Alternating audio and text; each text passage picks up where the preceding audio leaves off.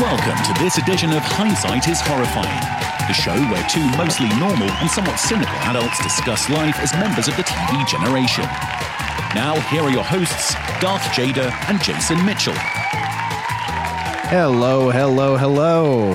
Good evening, Hindsighters, and welcome back to the exciting edition of our quarantine episode.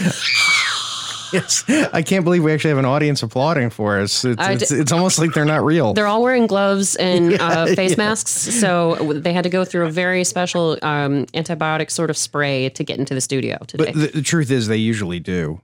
Oh, anyway. Oh, that was pre-installed. Okay. That's par for the course. You never told me about that, so that's good to know. Well, so. Oh, no, I just touched my nose. We're all going to die. Yeah, we've all got coronavirus. Sorry, gentlemen. You out there watching, all of you. You have corona you now. have coronavirus now. You're welcome. So, welcome to our quarantine special.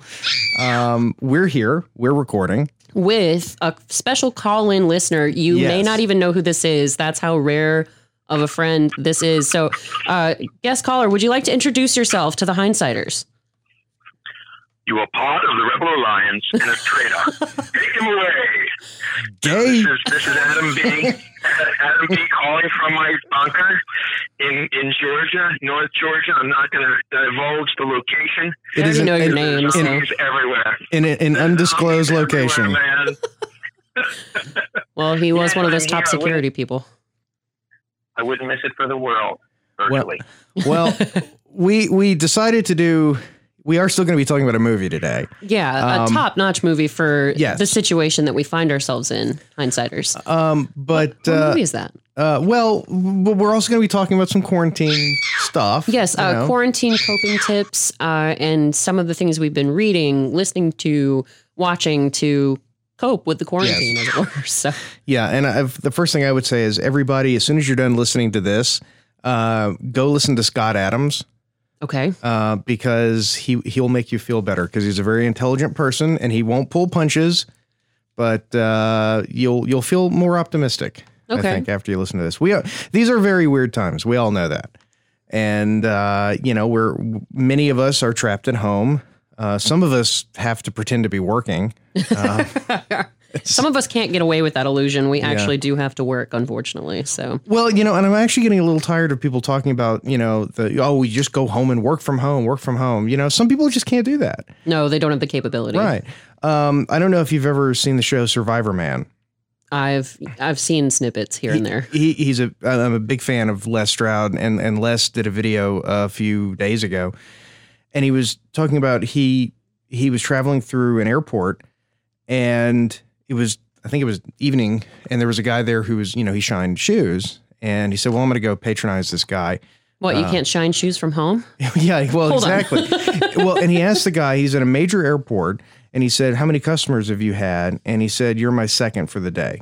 Oh. So, yeah, you can't just go work from home if you're that guy. No, so, you have to physically be there. That's true. But for those of you that are, what a great opportunity to watch the trilogy. The start of the trilogy. The start of the trilogy. I say go ahead and watch them all, and we're going to get into this. But we are talking about what year did this come out? 2004. Oh, my God. 2004? Yes, it's nearly 20 years old. I know. That's mind-boggling, isn't it? The Cornetto trilogy. Yes.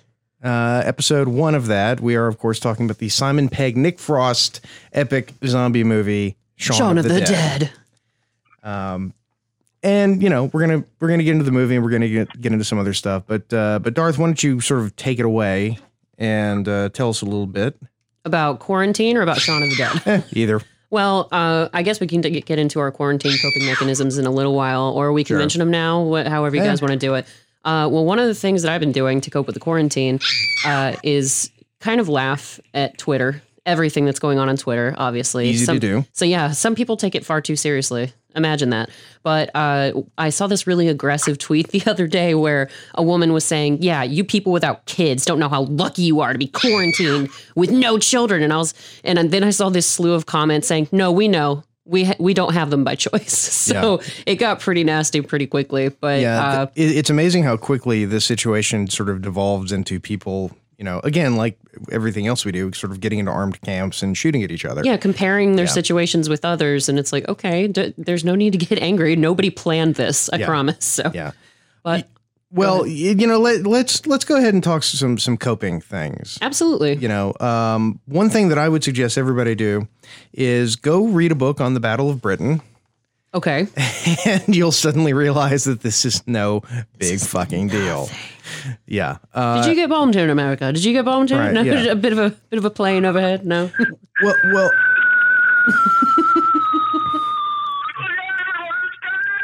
No, we just lost Adam B. His bunker is the only thing keeping him alive now, but we lost connection. Adam? Can you tell us, has the coronavirus broken through the door yet? Has the strafing begun? Chair up against the door and knock, and my broom ready to beat it away. All right. Yes, just remember, if any Chinese coronavirus shows up, you beat it off. Oh my. Hey, don't talk about my personal life. Okay? I think most guys have filled their quota for that for the week anyway at this point, because this is Friday, gentlemen. We've been in quarantine for over a damn week now. I know. You get to a certain point where you're like, I'd rather go outside for a walk. Oh, no. But then you remember you can't, so. Right. Go ahead, Adam. I was just gonna say, I'm eagerly awaiting the next baby boom 9 months from now. Yes. What are we going to call that group of children, gentlemen? The kids that are born in this coming December because their parents were trapped in the house together for way too long. You got to put Corona in there somewhere, because I know that I've started referring to the Corona minis. Like the little mini bottles that they do. No. Coronitas. Is that what it is? Yeah, the Coronitas. Coronitas. We solved it. Done. Yep, the Coronitas. That's going to be the name of their generation. Yes. Stay horny, my friend. Stay horny, my friend. Oh, that's not. Oh no, that's not the Corona. That's Dos Equis. Never mind. It's all the same. I don't often get quarantined, but when I do. Yeah. We've actually started referring to Chromebooks, because everybody, all the school kids are getting Chromebooks to go home with. So those are now officially known as Corona books. Oh, God. Yeah. But go read a book on the Battle of Britain. 80 years ago, almost to the day, March 1940, if you look at what people in Britain were going through right now, it wasn't a question of if Germans were going to invade and kill half the population of Britain. More of a matter of when. Yeah. And memory serves. And they did it. They made it through. They survived. But that's not what our audience is here for. They want to hear about crappy movies and TV shows. Well, I've got some non-crappy books that I'd like to talk about that have helped me cope through the Corona pandemic. So, Hindsighters, I actually have a couple of friends who are incredibly talented, and they both written books. Thank you. See, he always thinks that the voices are cheering for him. He thinks that I'm always talking about him. He's very self-involved. But there are 2 books out right now, which you can purchase on Amazon. One of them is called The Rolling Pin by my good friend, M.A. Kennedy. That book actually just came out this week. So feel free to go shopping for that. My friend lives in France now, but she's a homegrown author. And she actually used to work with me back in my Bahama Breeze days. So give that book a check and please read it while you're just stuck at home, especially now when we need entertainment now more than ever. Her picture on the back of the book, though, looks a little judgmental. Well, I'm going to tell her you said that, Jason. No, it's a good picture. I'm not. No. But she looks like she's kind of judging me. Well, it is a sad story. So. It's a story about internment camps during World War II. So, and that's she might be a little sadder on the back cover. That makes sense. Anyhow, moving right along, I have another more serious book. It's actually called Battle for the Wastelands by my friend Matt Quinn. And that book has actually been out for a few months now, but you can also buy it on Amazon. So please feel free to check it out. It's actually been saving me. Both of these books, they kept me quite entertained. They're both very well written. So, and it has, it's about politicians. No, the cover has dirigibles and a cowboy astride his horse. It's a horse's ass. Oh, so, I thought it was about politicians. So yeah, please give those books, a check out as soon as you can. Check them out on Amazon. Well, I wanted to make some suggestions to folks about some things that you should stream. TV's going to get a little old for you if you're quarantined, as Adam, I'm sure you can right now probably tell us. The last time I was quarantined, I watched every episode of Twin Peaks. The last time you were quarantined? When I had the flu. Oh, okay. Yeah, like 2 years ago, I had the H1N1 something. Oh, you had that flu. new strain or whatever? Yeah, so I had to live in my basement for a couple of weeks. And your wife just stuck you down in the basement for 2 weeks? She actually had it, and then I had it. Oh, no. Yeah, so we actually traded quarantines. It was not fun. But no, so let's talk about some things that you can stream right now to alleviate the misery. Absolutely. We'll get to the movie eventually. Yeah. Well, and one of the suggestions I have, and I'll go first, I guess, my first suggestion, and you can watch this on Amazon. I think it's free with ads with the IMDb Pro thing. So if you go to Amazon, you can watch it. It is the Simon Pegg, Nick Frost TV series, Spaced. Yes. Which was a lot of inspiration for the movie that we are discussing today. Yeah, absolutely. This movie, if you've seen Spaced, Shaun of the Dead is like Spaced, but it's not as good. Because Spaced was just so brilliant. Okay. And there were so many episodes and there was so much that they did. But have you seen it? I have not. I actually just learned about it today while I was doing my research for Shaun of the Dead. So I'm familiar with it now, but I've never seen it. Yeah, it's a fantastic series. It centers around Simon Pegg, his character, and his ex-girlfriend in Shaun of the Dead. I can't remember her name. What her name is. Not sure. Yeah. I can look it up. But the two of them basically are homeless people living in England. They've been kicked out. Or, he broke up with his girlfriend or whatever. But they're trying to find a place to live, and unfortunately, they can't find any place that they can afford that doesn't have a restriction saying only couples, because that's a common thing over there that, you only rent to professional couples and things like that. So they fake it and they pretend to be a couple and they move in and that's the show. But it's basically, imagine a show that is filmed and written exactly like a horror movie, but it isn't. But it just looks, they constantly do things that are like things you would see in a horror movie. Okay. But it isn't a horror movie. And in fact, one of the episodes inspired Shaun of the Dead.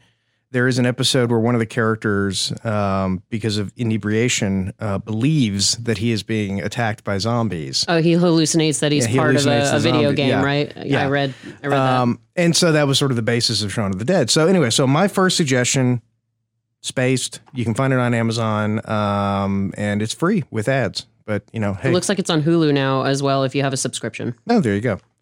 But yeah, Jessica Hines was who you were thinking of, the there actress who plays the ex-girlfriend. And they keep running into each other in the streets of London as you see the outbreak starting to happen. But, I'm actually surprised she's not more in this movie, given how much they work together on that show. She's got a very small part in this movie. But the appearances she does have are really funny. So they go a long way. But so, Mr. Brown, what have you been doing to cope with the quarantine? Well, I've been singing songs to my children. And they can't believe that these are actual songs. Like, for instance, the 1979 song by the My Corona. My Corona. Yeah. My. Woo! So they're like, oh, Dad, quit making up these songs. We're that creative. Oh, children. Only a generation blitzed out of their mind on lewds and weed would listen to these. Lewds and weed. Oh, my. Yeah, it's true. Goddamn right. It's true. Okay, so singing songs, campfire style, cool. Songs, trying to keep a certain level of discipline around the household. I'm really leveraging my military skills. I get them up at 8 o'clock sharp every day to make their bunks, eat their breakfast, shower, and get to work. My daughter's like, Dad, we're off. Why can't I go to bed late and get up late? And I just said, you can't, honey. It's like being on a submarine. We got it. Is she earning her dolphins right now? Is that what's happening? Yes. She actually, we were doing some sanding outside. We just put a pergola in, so it's not really a bunker, but we're doing some housework. And she asked if if she did do this, if I buy her concert tickets, I'm like, honey, there's not going to be any more concerts. Oh my God. Jesus Christ. I thought it was bleak before because he was being such a hard ass on his children. But my God. Daddy, can I go see my friends? Your friends are dead. They all went outside and died. That's what happened. Didn't you hear? They're gone. Oh. That has been tough to watch, but I have to give a shout out to some of my artist friends like Blair Crimmins. He set up a virtual tip jar and he went live on Facebook playing his music. If you haven't checked out Blair Crimmins and the Hookers, you absolutely should. Yes, you should. They're an amazing band, my favorite band. Yeah. And Blair has been streaming live on Facebook and you can Venmo him tips if you want to. So I can look that up and put it in the show notes. Yeah, that's a good idea. Yeah. Is it and the Hookers? Did you say with an Yes, Blair Crimmins and the Hookers.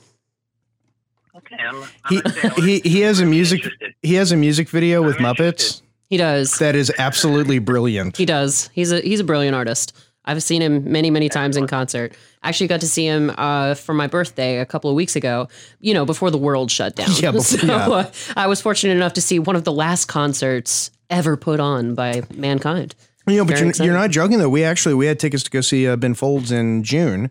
Mm-hmm. And I just got an email today that now Ben Folds will be playing in November. I knew how excited you were about the Monday before Thanksgiving, which is great though because the tickets weren't cheap, and now I have an excuse to not go anywhere for Thanksgiving. Oh, thanks, coronavirus. See, you got to find that silver lining somehow. I was doing that at Disney World so many times.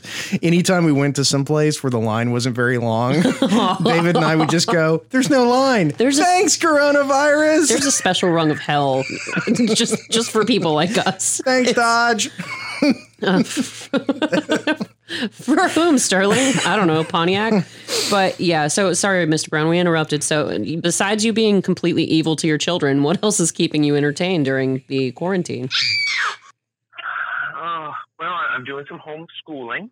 Okay. I am teaching my children how to handle firearms. Nice. And hand-to-hand combat. That's really critical. Nice. Good. We've got a punching bag and, the usual stuff for survival post-apocalypse, which we're not post-apocalypse yet. No.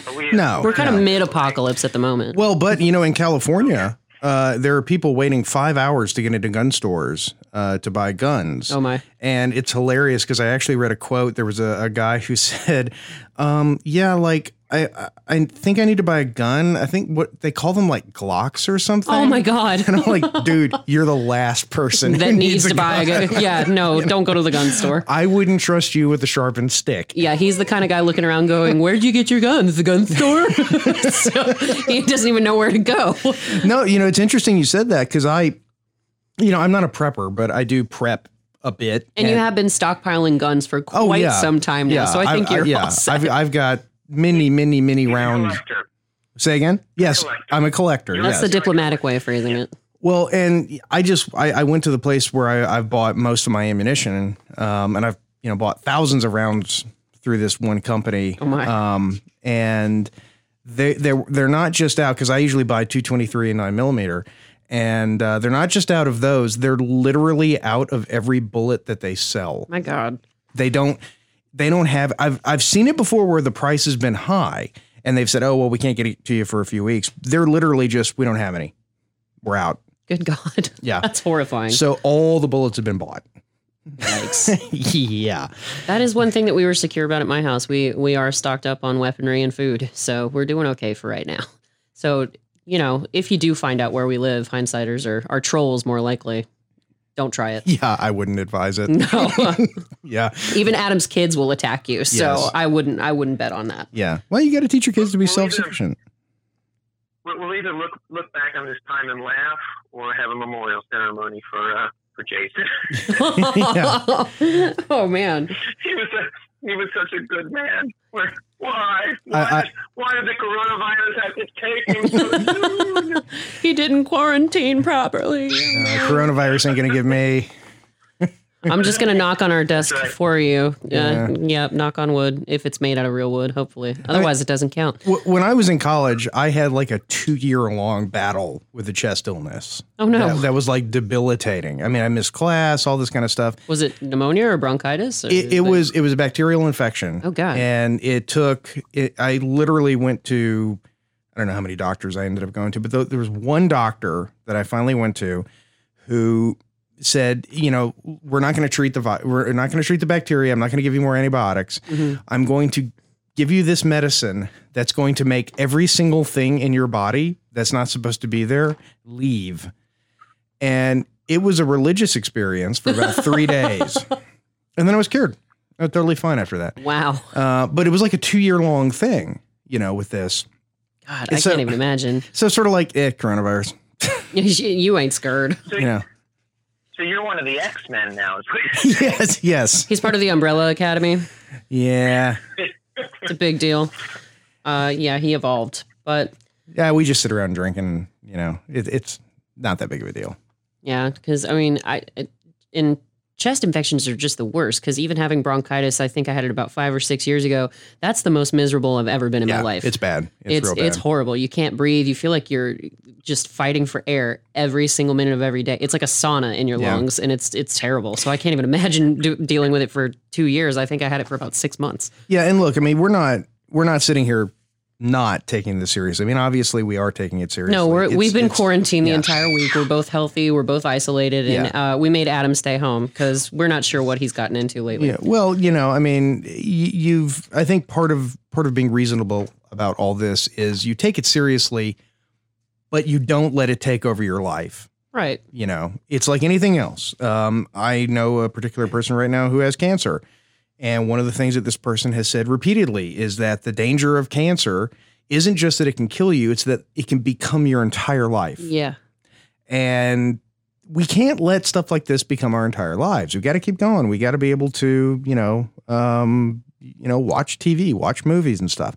So having said that, do either of you have a show to recommend to the ladies and gentlemen? Adam, you can take that one away if you want. Oh, The Man from Atlantis. Oh. Patrick Duffy. Okay. I haven't seen that one. Oh, I love Dallas. I panicked. That was the first thing that came to my mind. Patrick Duffy. Patrick Duffy. I've got another one that I just found that is the most amazing show I've ever seen, and I've never heard of it before. Okay. Oh, yeah? Apparently back in like maybe 10 years ago in Canada, some genius said, let's do a show about like, mysterious things, kind of like, there's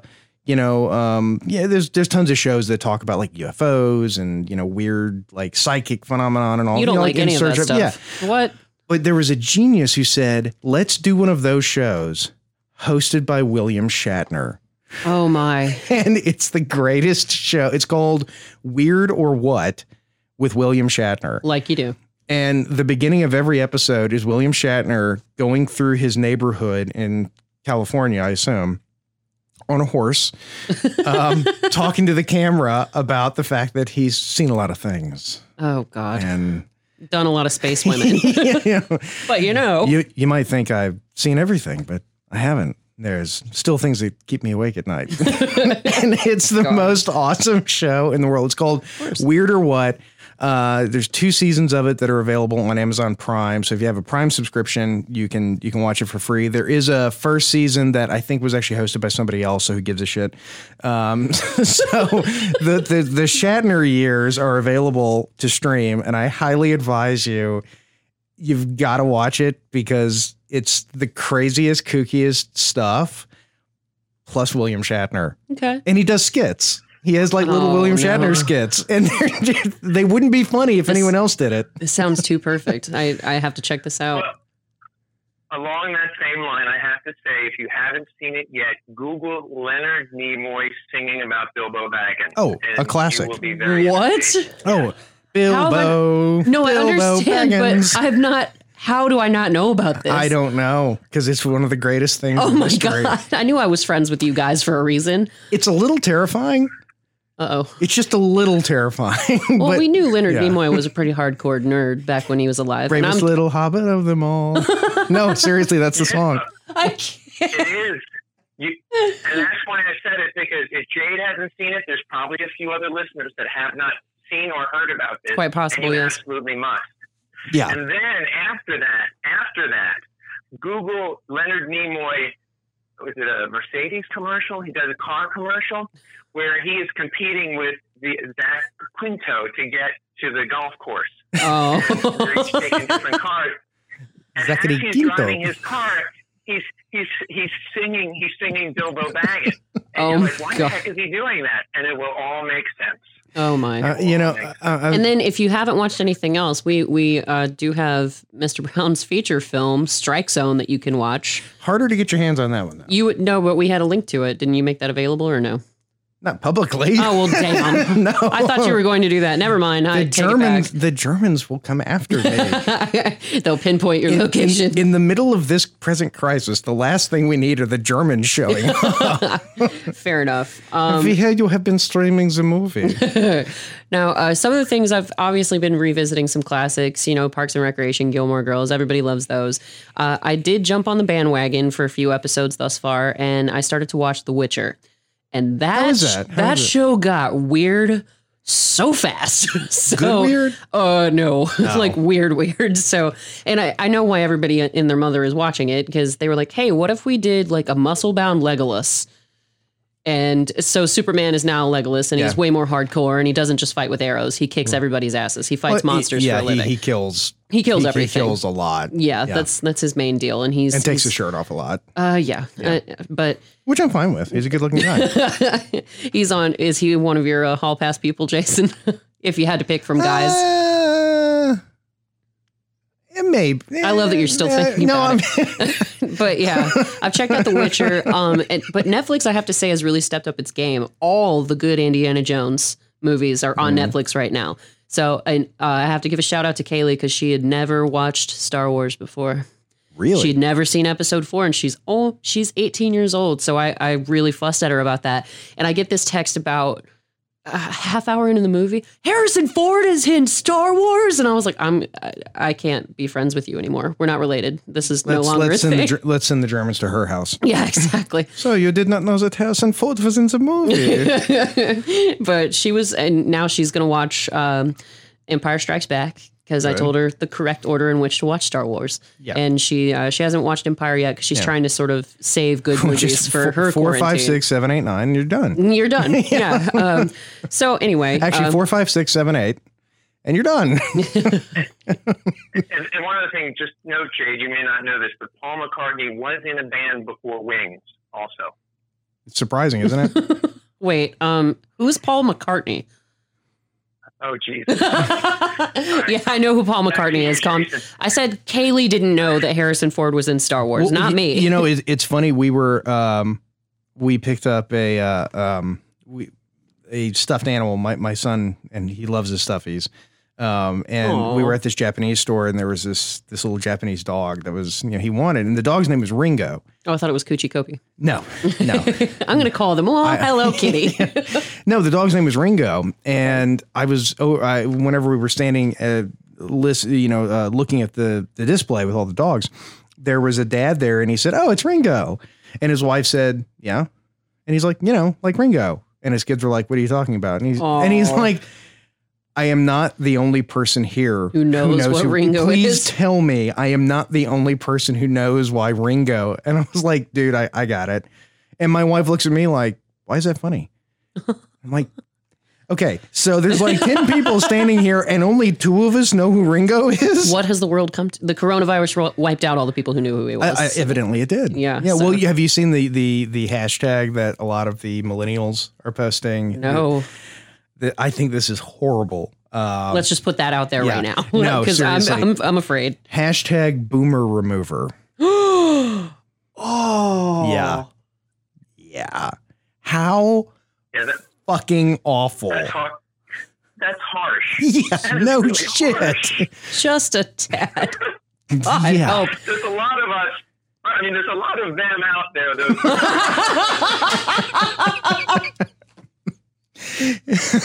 You've met some, right? We worked so hard about this, Adam. My God. I went to high school with some of those. Oh no.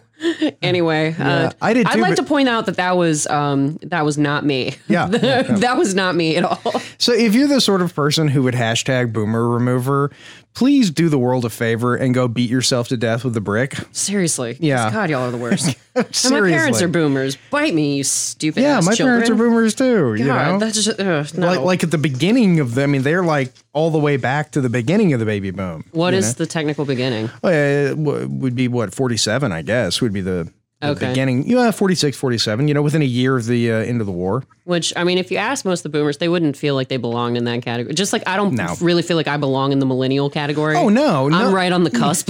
Those categories, my wife and I have had this discussion so many times because she was born in 1981. And I've told her, I said, you're not a millennial. And she goes, look it up. Look at the dates. Yeah, look at the Technically, timeline. I'm a millennial. And I'm like, you're so Generation X or Y. You're Generation Y, actually, Yeah. But then you realize that there's like no government agency that's like standardizing this. And it's just a bunch of bullshit that people come up with. Yeah, it's just random. They just sort of hodgepodge it a little bit. Did you listen to Nirvana in high school? If the answer is yes, you're not a millennial. Yeah. Okay. Assuming that Kurt Cobain hadn't been murdered yet by Courtney Love. Oh, my God. Oh, speaking of which, I made another psychic call, gentlemen. Like, remember how I called The Sixth Sense? I've been saying for years that Joe Anderson, he's a great actor. If you haven't seen him, he's in a series called The River. He's in, unfortunately, one of the Twilight movies, but I don't really regard that one. Hey, it was a paycheck. Yeah, exactly. I don't diss him for it. I just don't regard it. So he looks so much like Kurt Cobain, and he's a very talented actor. I've been saying for years that he should play Cobain in a movie, and now he is. Okay. So I called that one too. I'm basically the human version of The Simpsons. Yeah, I just predict the future. Yeah. Well, when you do 35 years of TV, you're going to predict some things. Mm-hmm. Speaking of Kurt Cobain, and I know this was on Netflix. But if it is still on Netflix, another great suggestion for your quarantine is Soaked in Bleach, the documentary about the death of Kurt Cobain. Ugh. It is absolutely fantastic. I'd probably have a hard time getting through it though. I just quietly sob in the corner. Well, it's maybe, but they do it it's not emotional. It's more of a true crime documentary where it's like it centers around the private detective that Courtney Love hired. Oh, I see. Yeah. Who now is like, yeah, she killed him. She totally killed him. Spoiler alert. Yeah. So you don't need to check out that documentary now. Jason just ruined it for everybody. Yeah. Well, it's like the Bible. I read the end. The devil did it. But, yeah. Oh my God, I was not even aware that she was a suspect. I thought it was a case of suicide. Yeah. It was a troubled... Officially, yes. Officially, it was. But yeah, it started out as kind of a wild conspiracy thing for a long time. But she had she's been considered a suspect at this point. It's just that I think the statute of limitations is... No, it's murder. There's no statute of limitations. But there's like nothing solid enough to link her to it so far. There's no investigation. Never really found anything. There's no investigation. It's not ongoing. So, what was I? Oh yeah. Okay. So another reason why you brought this up was another binge-worthy thing during your quarantine. Kolchak, the Night Stalker. Oh man. Which I know used to be on Netflix. I don't know if it still is. It might be. They might have moved it over to Amazon. They shuffle everything around every few months. Yeah, but that is another show that I actually watched because it wasn't because of an illness, but I was basically waiting for a problem in a house to get fixed. I was trying to sell. Right. And I spent an entire day waiting for, it was one of those situations where we're going to be there between 8 and 9. And at about 7:00 p.m. they showed up. And by that point I had watched the entire series. Oh, wow. And it became one of my favorite shows. So Kolchak, the Night Stalker. But like I said, Netflix is just kicking up its game anyway. Wyatt Earp, gentlemen, is on Netflix. If you want to revisit that one. The Kevin Costner movie. Uh-huh. It's a good movie. Ooh. It's good. Tombstone's better. Well, Tombstone's better. I love Tombstone. Yeah. Everybody loves Tombstone. It's on American. Do not watch Outbreak. No, I laughed. So I made fun of you a little bit on Facebook for that, Adam, because he texted Jason and myself, listeners, the other day that he and his wife were watching Outbreak. And so I promptly turned on Jerry Maguire. So that's what I watched. That was the first thing that I started to watch. Well, you could always pandemic. watch the Andromeda Strain. Yeah, there's that. That's, or Night of the Lepus. So now that they're which is actually about giant rabbits, but yeah, but DeForest Kelley is in it though, so that makes it better. If you want to see Dr. McCoy finding giant rabbits, and I know you do, who wouldn't? Full circle with this. So what is Scotty been in? Any obscure films that we can add to that? Oh my God, we got Bilbo Baggins, Shatner, yeah. Montgomery Scott, James Doohan. He was in a bunch of movies that were all absolutely terrible. No, he was in fact his last movie. They did his last movie on an episode. The guys at Red Letter Media did it on Best of the Worst, and I mean it's hard to watch because it's so sad. And if we're talking Star Trek people specifically, Dragonheart just came on Netflix too, and that has Sir Patrick Stewart in it. Yes. So there's that, and current Star Trek, you have Simon Pegg, who's in the movie that we're discussing tonight. He's the new Scotty. So that's kind of the weird thing is that he's the new Scotty, and that whole thing's over. It's done.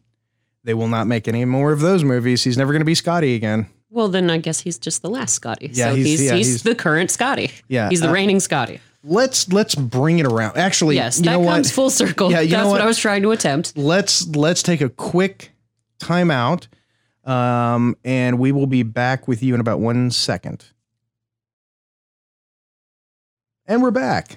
Hi. No one died of the coronavirus. Not yet. During the break. I did hear Adam cough in the background, so we're keeping an eye on that. But once again, that's why he's not in the studio today. I was coughing up blood last night. I'm not dead yet. No, that was my personal doctor checking to make sure I didn't have a hernia. So let's just clutch my pearls with these visuals, gentlemen. Anyway, mission accomplished today, Adam. I know that's like a game for you now. You can always tell how good your insurance is by how hot the doctor is when you get that test. Yeah. That reminds me of the first time I got a prostate exam. Nope. So we're actually going to come full circle. It's a funny story. It's a funny. No. No, literally the most embarrassing thing. Literally. In the midst of my first prostate exam, the door opens and the really hot nurse comes in to ask the doctor a question. And I'm like, well, God damn it. John Mulaney has a joke about that. You want to go down that road? How you doing? How you doing? So the movie. So the synopsis of Shaun of the Dead, if you haven't seen it, you should. It's almost 20 years old. Get on board. So the synopsis is Shaun, Simon Pegg, is a 30-something loser with a dull, easy existence. When he's not working at the electronics store, he lives with his slovenly best friend, Ed, Nick Frost, in a small flat in the outskirts of London. The only unpredictable element in his life is his girlfriend Liz, Kate Ashfield, who wishes desperately for Shaun to grow up and be a man. When the town is inexplicably overrun with zombies, Shaun must rise to the occasion and protect both Liz and his mother, Penelope Wilton. Yeah, it's the first of a trilogy, which was not, I think, at any point ever anticipated. No, they didn't. I don't think they intended to do it that way. No. Yeah. The only reason it's a trilogy is because you have the same, more or less the same cast and the same director. Right. It's a little bit Adam Sandler-esque because it's the same group of people getting together to make something funny. Calm down. That's never meant to be an insult. You need to calm the hell down. Well, but it is interesting. What were the other two movies, Jason, in the trilogy? I did not know this. Well, the second one is Hot Fuzz, which, in my opinion, of the three, is the funniest. I love Hot Fuzz. Hot Fuzz is great. It's instead of a zombie movie, it's a cop movie. And then the third one is one that very few people saw. Yeah, that one. I think that's where the trilogy it petered out for sure. Yeah, the third one is called At World's End, which is about the end of the world and aliens. And I actually think of the three movies, At World's End is the best movie of the three. It's weird because it's like, it sounds ridiculous to say that it's the most mature of the Simon Pegg, Nick Frost, trilogy. Right. But it is. And it's very good. But yeah, no. So you've got Shaun of the Dead, Hot Fuzz, and At World's End. All three of them share many cast members. Yeah. Oh, I think we're getting some feedback. Do you need to go beat your children? He was talking to you, Adam. Keep going. Okay. But yeah, so this is the first one, and this is where we establish this vibe, this Simon Pegg, Nick Frost this joint. Arrested Development friendship that they have, where they're just these useless, listless guys. And it stars just a litany of incredible actors, including one of your man crushes, Peter Serafinowicz. Oh, Peter Serafinowicz, yeah. Yes. Who is married to Sarah Alexander. So now she's Sarah Serafinowicz. Yeah. Yep. To me, I don't know why they're not the it couple, because he's Darth Maul and she's Sarah Alexander. Yeah. It doesn't logically make any sense. Bill Nighy. Yes. The great Davy Jones. Yes. The great actor. Who was just tailor-made for this role. Oh my God. And he's not a Sir yet. Nobody's bothered to knight that man yet. What the actual hell? Well, that's why later in the movie they're like, kill the queen. Yeah. The jukebox. And Simon's mom, Dame, God. Is she a dame? I just read off her name a second ago. Yeah, she is a dame. She was Penelope Wilton. Yes. Dame Penelope Wilton. And she was in another movie with Bill Nighy, the great, the Marigold Hotel movie, the Indian movie. Oh, Grand Budapest Hotel? No. Wait, what movie are you talking about? I have no idea.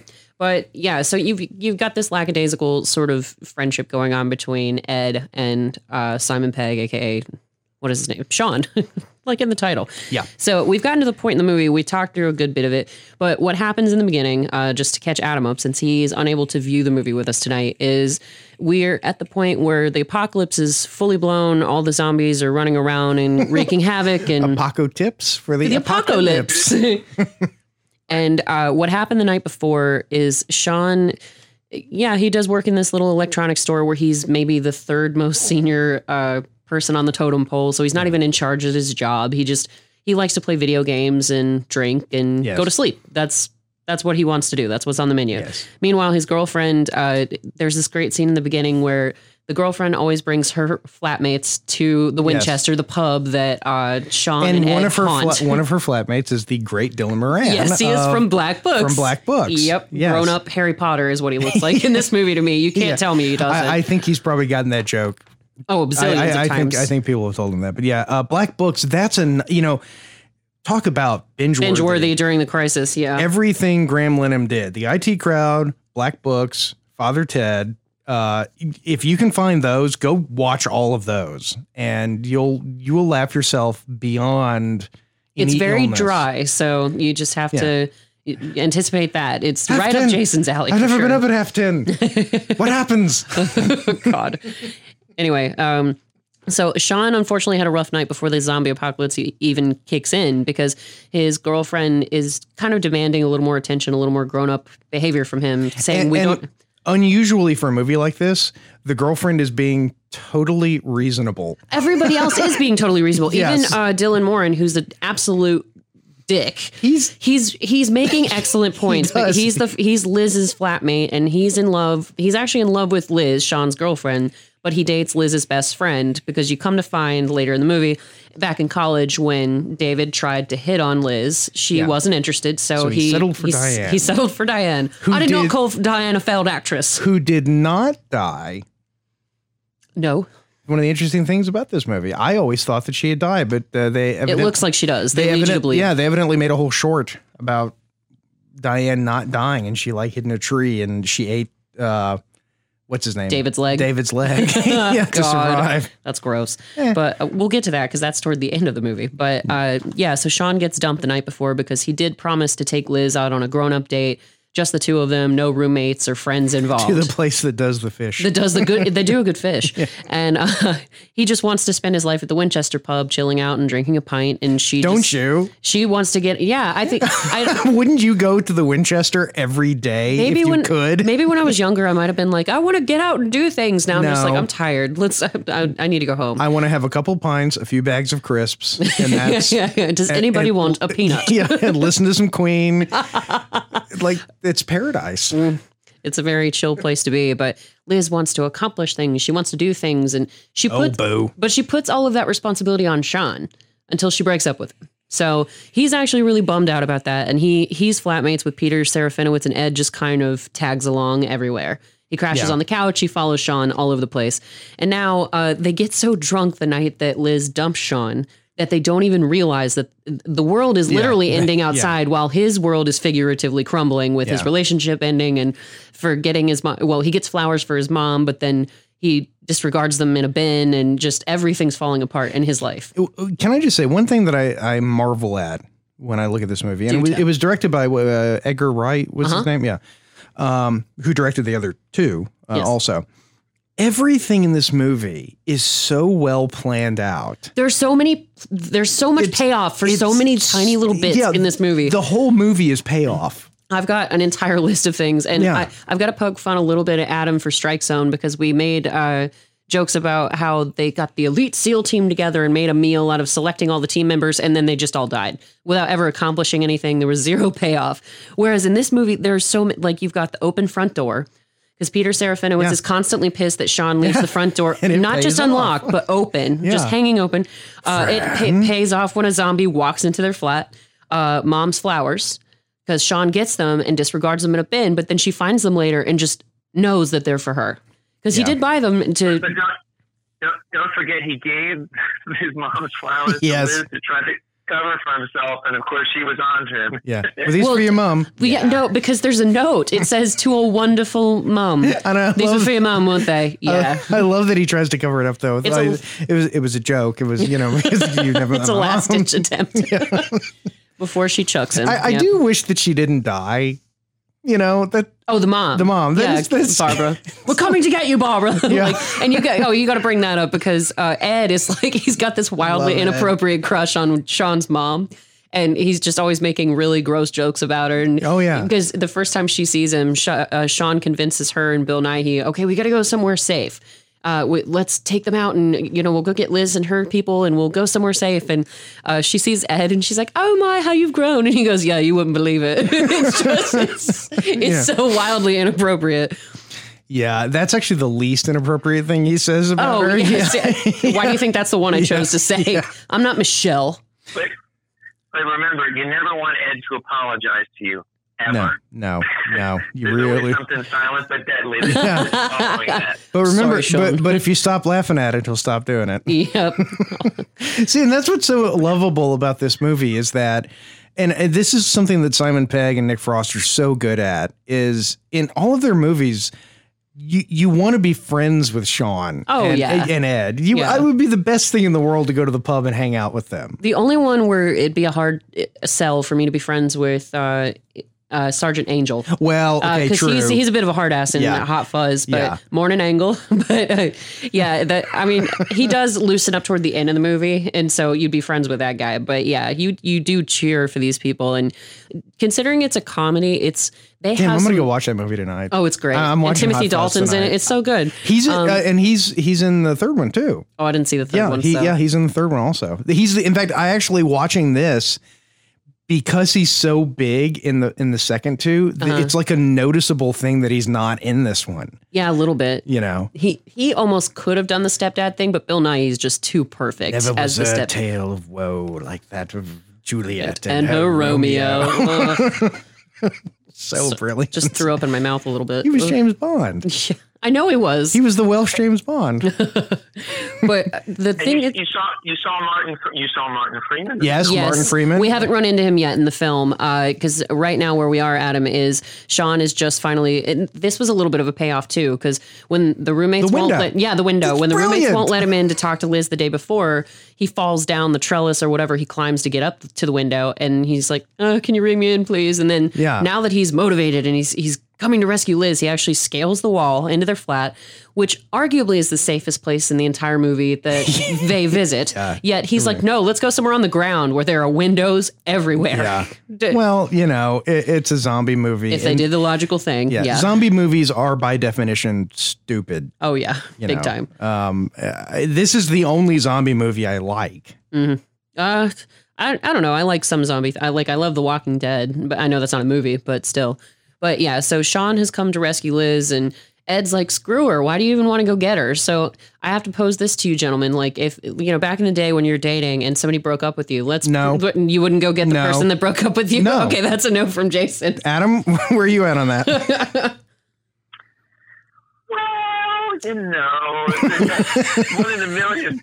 1 in a million chance, and you get back together. You mean I got a chance? You know, I'm going to go back, and Liz was kind of cute. Well, she was. You know? She was kind of cute. I would say the only reason to go back would be to go back, rescue her, show her how much of a hero you are. She takes you back, you have sex with her, and then dump her ass. That is so mean. My friend. God.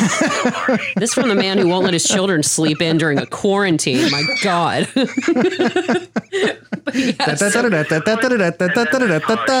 plays the trumpet every morning. Well, the trombone in his case. Well, yeah. I'm a little endowed.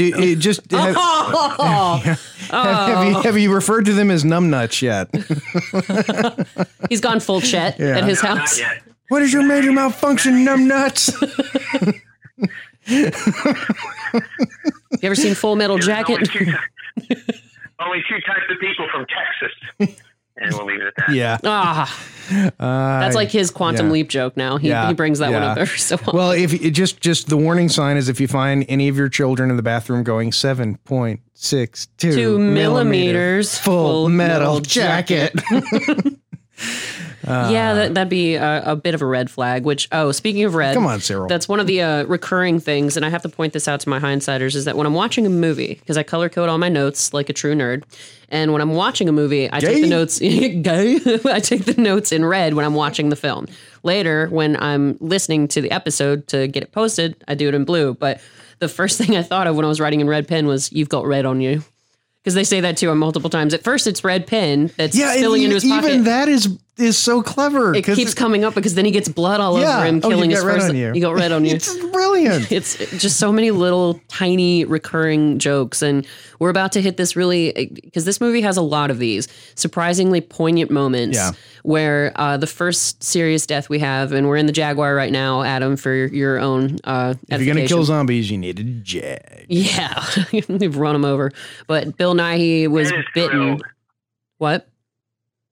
Ed is thrilled to get to drive the Jag. Oh, yeah. Oh, yeah, he crashes Pete's car to get to drive the Jag. And they keep like, you were parked. He's like, sorry, I crashed it. You were parked. What the hell? So, yeah, because he clearly wants to drive the Jag. And it's funny how sweet Ed is directly to Barbara. Yeah. Because they're zooming around in the Jag and he's blasting the music. And Bill Nighy asked like 40 times for them to turn the music down. And then Barbara's like, "Oh, will you turn it down, love?" He goes, "Sure, Barbara." And he just jumps right on it because he loves her so much. Yeah. It's kind of pervy, but sweet. Because that's the thing. Ed is, he's a sweet guy. He's a lovable, doofy dude. Yeah. A lot of people don't realize this, but Nick Frost had his own show. I know it ran for 2 series. I think it stopped after 2, but it was, have you ever seen The Orville? Mm-mm. Okay, The Orville is, it's Seth MacFarlane's, science fiction, Star Trek comedy. Oh, okay. I don't really. Oh, right. Yeah. I've heard things, but no. Never seen it. I don't really, I'm not a huge fan. I like old Seth MacFarlane. I like old Family Guy stuff. Yeah. I don't really care for his later stuff. But Nick Frost did a show years before The Orville called Hyperspace, where he played the captain of a starship, and it's the most awesome show. I don't have a clue where you would find that one.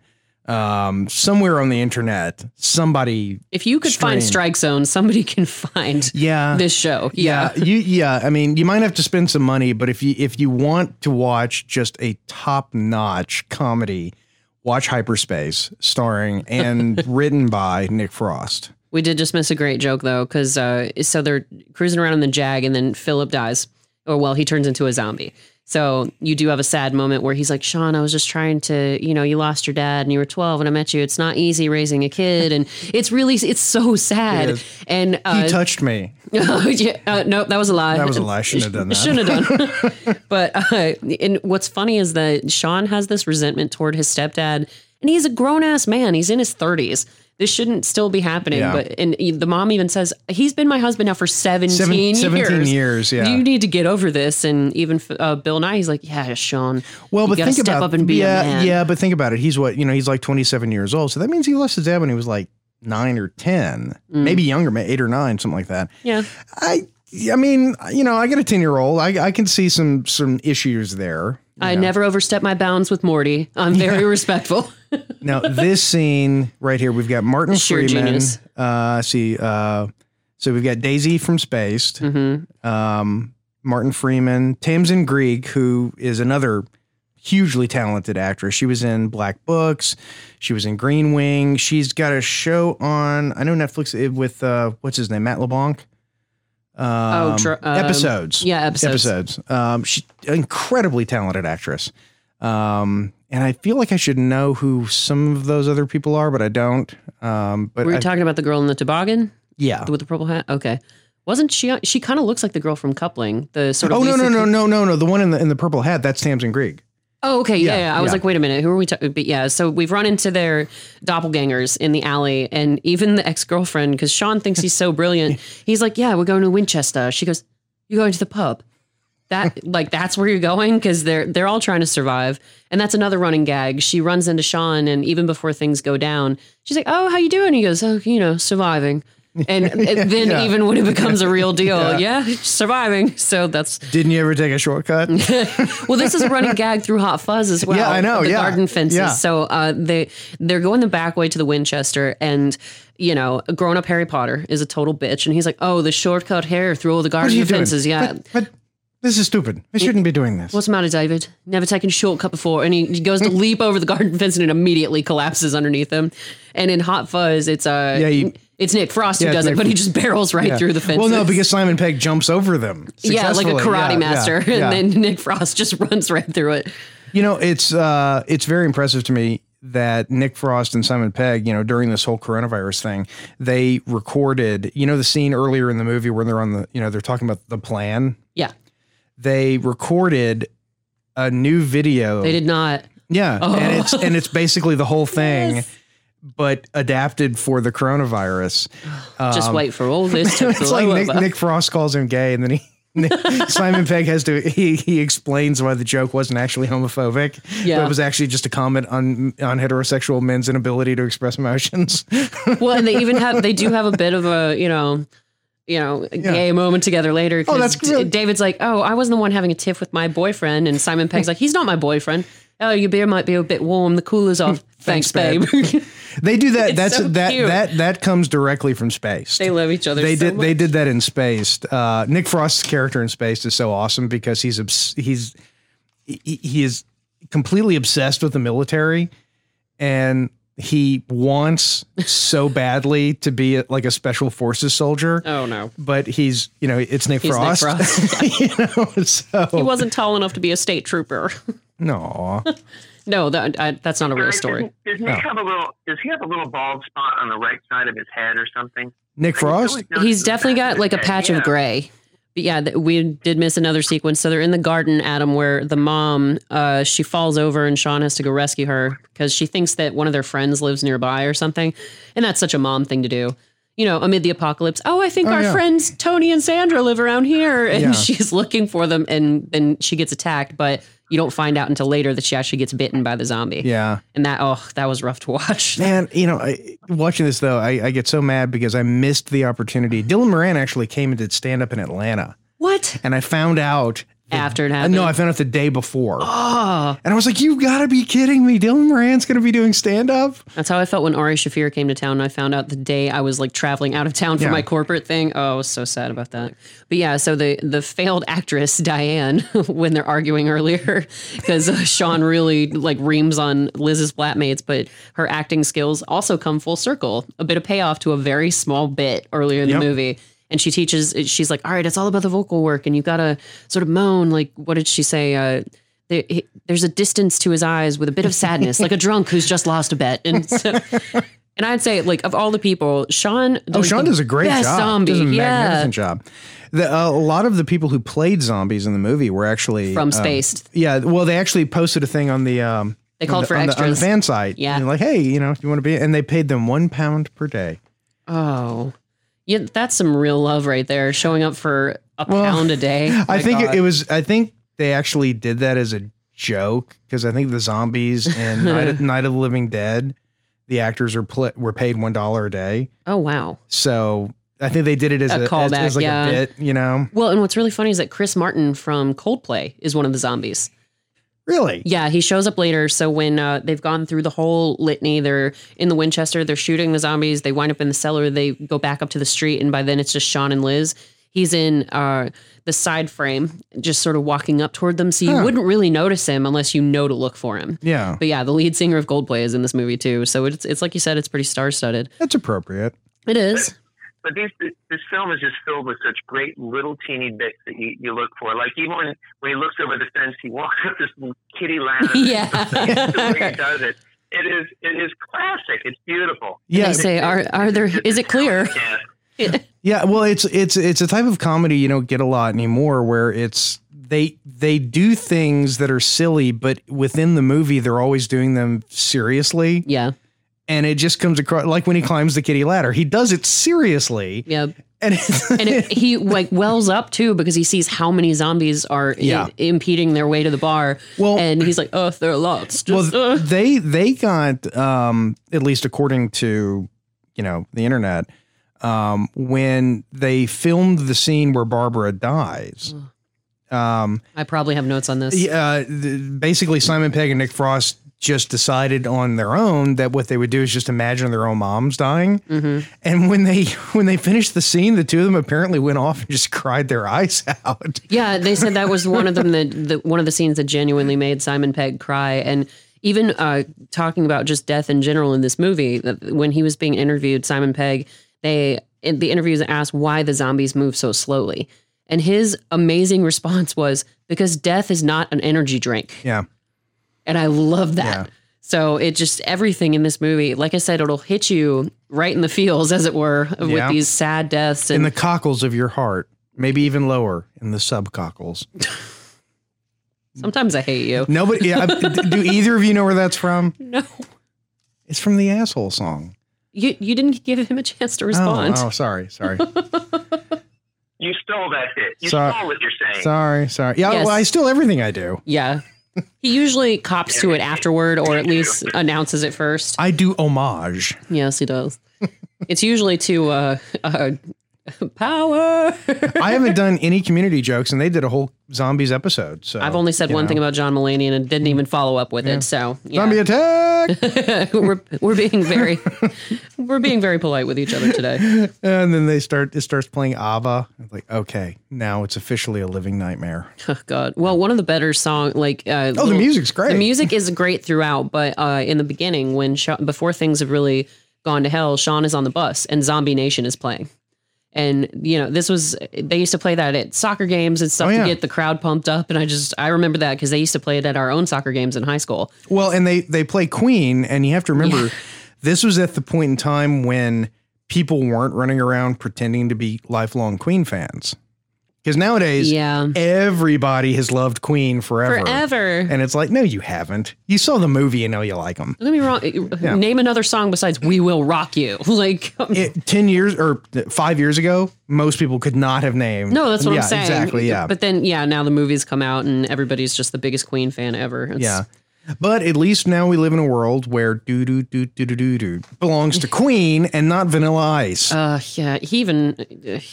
And he's still to this day. It's different. He swears he didn't just rip it off. No, because have you ever seen that interview directly where he's talking about why his song is because comparing to Under Pressure. I'd love to hear this. He and I can put this one in the show notes because it's actually worth it. He says, no, my version's different because theirs is do do do do do do do do do do do do do. Ours is do do do do do do do do do do do do, and that's literally his argument for why it's different. It's so imagining stupid. The justices of the Supreme Court going, well, Mr. Ice, you've convinced us. Mr. Ice, I care now. You made me care more. God damn it. Oh God, that hit it. That hit him in the subcockles. You made me care. Get it together. All right, get it together. And if you had finished the assignments I'd given you, Mr. Brown, you would be laughing right along with us. So you've got nobody to blame but yourself. Yep, Jeff, still cool as a zombie. Totally cool. I'm just wondering, has Dylan Moran been captured by the zombies? Not yet. So we've just no, now I made hate it. that scene. Oh, God, I hate that scene. It's god awful. We've just now made it into the Winchester, and they just got Sean back because it was a nice self-sacrificing moment because they were freaking out because the doors to the Winchester are locked, and he goes, "All right, well, somebody's got to distract them," and he runs off and makes the zombies follow him. And yeah, Dylan Moran is just like, yeah, we should block up that window. Screw Sean. He's been gone for 20 minutes. He's not coming back. And he's just, he might not. Yeah, he's making decent points about the guy. Yeah. And everybody's trying to defend Sean because they're like, look, he's going to come back. And he goes, why? Because he promised. He's so good at following through on things. Look, the name of the movie is Shaun of the Dead. I know. It's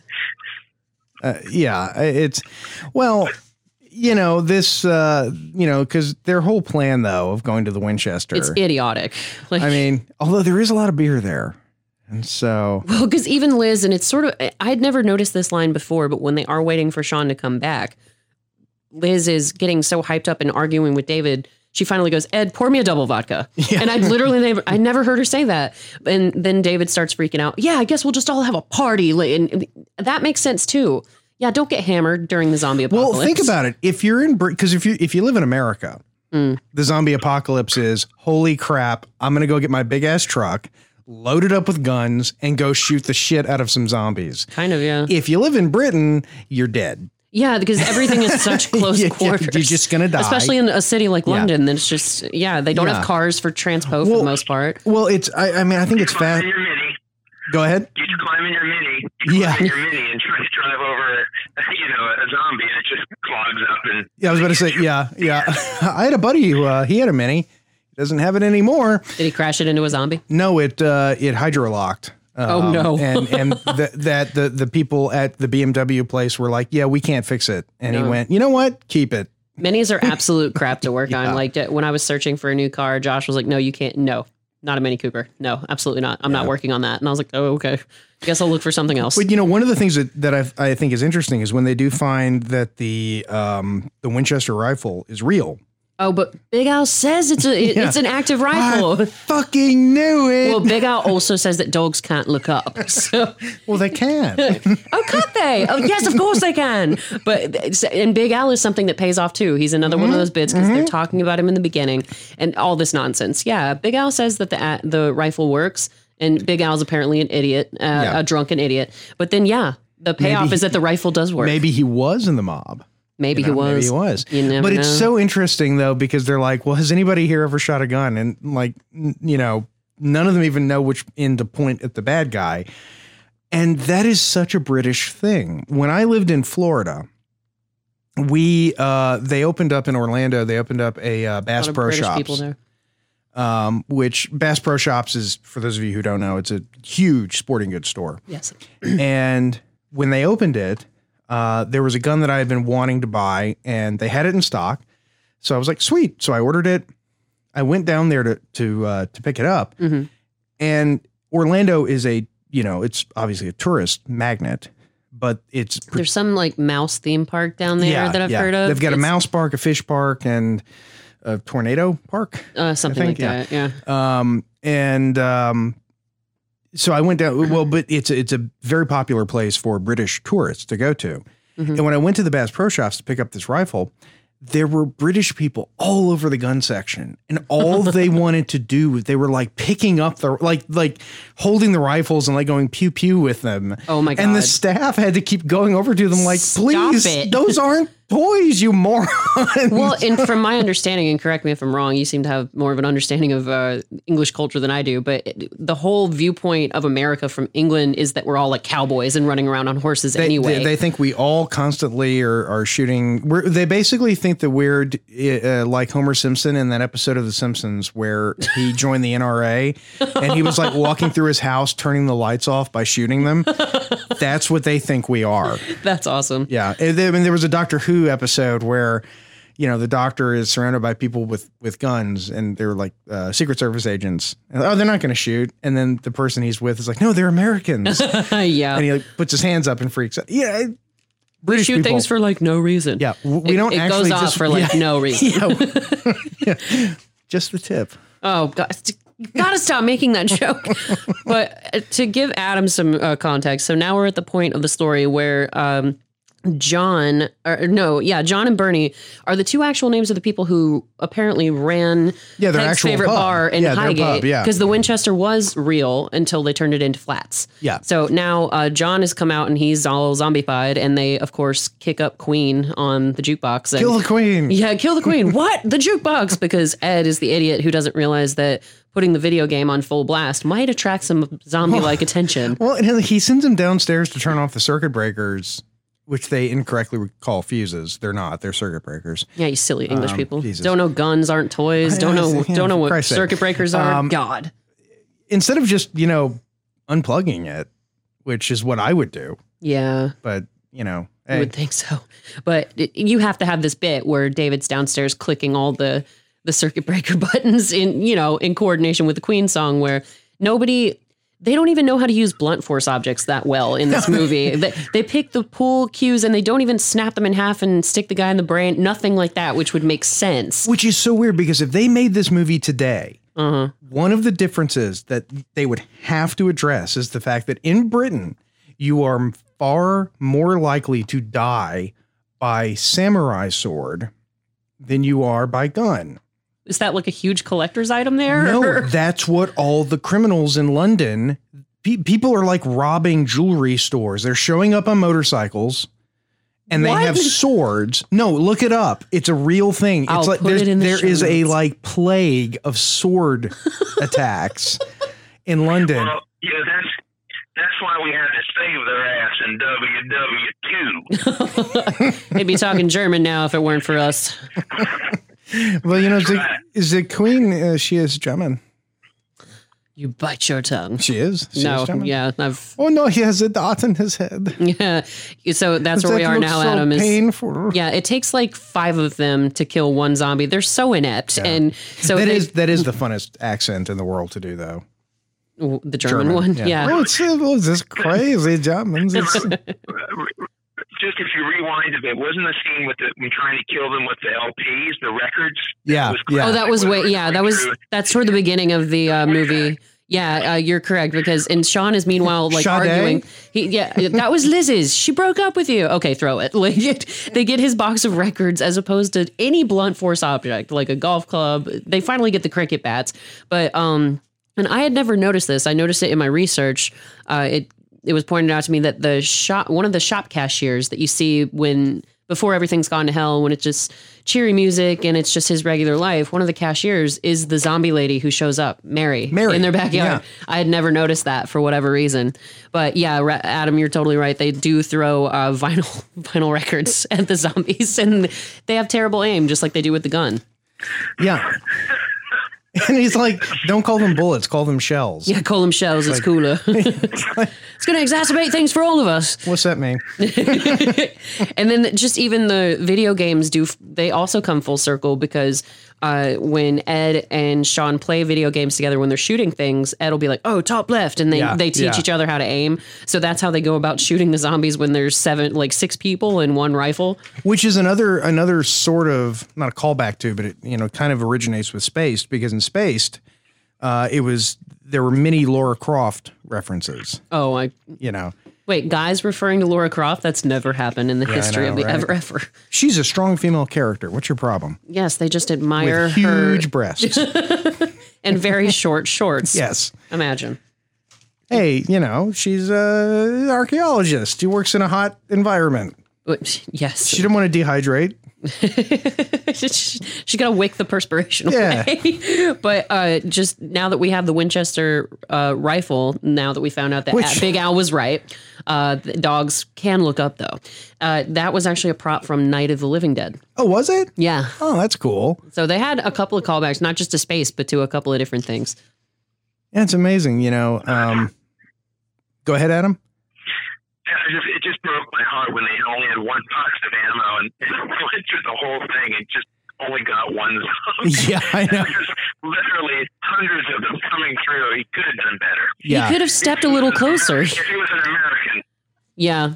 If he had a samurai sword, he would have been a lot more successful. I'm telling you, if they made the movie today, that would have to be a part of it. They would be chopping off heads with samurai swords. And part of it too is that they just keep getting kicked while they're down because they don't go through the whole box at first, but they leave the box up on top of the bar. And then when the zombies finally do break in, and Sean does have kind of a stroke of genius, he sets the bar on fire, but with all of the ammo on top of the bar. Yeah. And so it starts exploding and firing. Which it doesn't actually do. I'm just saying, in the movie, I know. It shoots by itself. In movies, ammo cooks off for like no reason. It's like the poison pin. Yeah, the cap slips off for no reason. And this is kind of an interesting scene because I think that a lot of people, in this scene, oh, my mother's been bitten by a zombie and she's going to die and become a zombie. And a lot of people would just bang and just shoot their moms before she had the chance to become a zombie. And the flowers, they come full circle here because Sean, like I said, he threw them away in a bin, but Barbara found them on the way into the Winchester. Liz is even like, oh, Barbara, leave those. And she goes, no, I think they're for me. So then she thanks Sean as she's dying for buying her the flowers. It's, oh God. Well, I'm telling both of you, go ahead. I was going to say, she knows her son well. She's known him for 29 years. So she's 29 in the film. They're well acquainted. She's known him most of his life. Known her for a while. Well, I will tell both of you this. If there is ever a zombie apocalypse and I am bitten, just shoot me. Oh, we agreed on this with Evil Dead. And if I become a vampire, Meg will handle it. We have a clause. I won't become a Twilight vampire, so don't worry about that. Yeah. But she'll take care of it if I become being a vampire is one thing. Being an insufferable twat, that's like David. Yeah, that's something totally different. Yeah. Yeah, so now we're in the standoff, Adam, where we do find out that Barbara, the mom, has been bitten. And David, who a moment ago wouldn't fire the gun because he says he's a pacifist, is now aiming it at Barbara, and Sean's melting down on him. So he and Ed bust bottles on the bar to hold David's neck, and he's like, stop pointing that gun at my mom. And it gets so intense. It really does. And so just I'll be honest, in this scene when David grown up Harry Potter. Yeah, David, when he gets ripped apart by the zombies, I actually minimized it. Really? I did, because I've seen it 100 times. I don't like watching. Well, you're not a fan of gore anyway. I don't like gore. I'm not a gore fan. It's not your thing. But didn't vote for him. Don't like it in my movies. But they have such funny little moments even when it gets super poignant like this, because Ed and Sean have busted bottles, and Daphne's like, well, this isn't really fair. And Ed goes, oh yeah, you're right. And he hands her his bottle, and then he grabs a wine screw, and then he holds it up to David's Only neck. The British could have a joke like that. Seriously. Only the British. And which is why we love him. There's even a little transformation, because Sean is, this lackadaisical soft guy in metropolitan London, and he wears a tie to work. Now he looks like Rambo, and he's using the tie to plug up the dart hole in his head that Daphne put in him, because for some reason she thought throwing darts at a zombie was going to kill it. But, yeah, well, they're zombies. There's no logic to this stuff. People pretend that there's zombie logic. There can't be. There isn't. There's different rules to every single one. Yeah, it's all magic. It's all magic. There's no science to this. You can call it a virus. It's still magic. Well, in this movie, you never actually find out what the cause for the outbreak is. Which is very much like Night of the Living Dead, where they never... That's irrelevant. It's not the point. It was a metaphor. Well, and what's really funny is that, with World War Z, the book is infinitely better than the trash-tastic Brad Pitt movie. It is. Max Brooks called the coronavirus in that book because it started in China. The zombie outbreak. Racist. And no, you calling Max Brooks racist? No, I'm kidding. It's totally, look, it's not racist to call it that. That's how it originated. You ever heard of MERS, the Middle Eastern respiratory? I actually have. Well, it's related to SARS. Yes. Well, somebody I was talking to said, okay, we will stop calling it the Chinese virus. But if we're using that logic, we also have to stop calling it Chinese food. Ooh. If we're being logical, because in China they just call it food. Well, the food didn't. What about the Spanish flu? Right, exactly. When did that start? Yeah, and well, there's actually evidence that the Spanish flu started in China. No, I mean, but don't eat bats. Yeah. I've heard it was pangolins. So, or pangolins. Yeah, don't eat them either. One. They don't make good eating anyhow. Come on. But no, Max Brooks did kind of call this. Mel Brooks' kid, a genius. He wrote World War Z, and the zombie outbreak, happened in China, and Chinese came over seeking out Western medicine, and they spread the virus. I got into a big argument with somebody once. Alcohol was involved.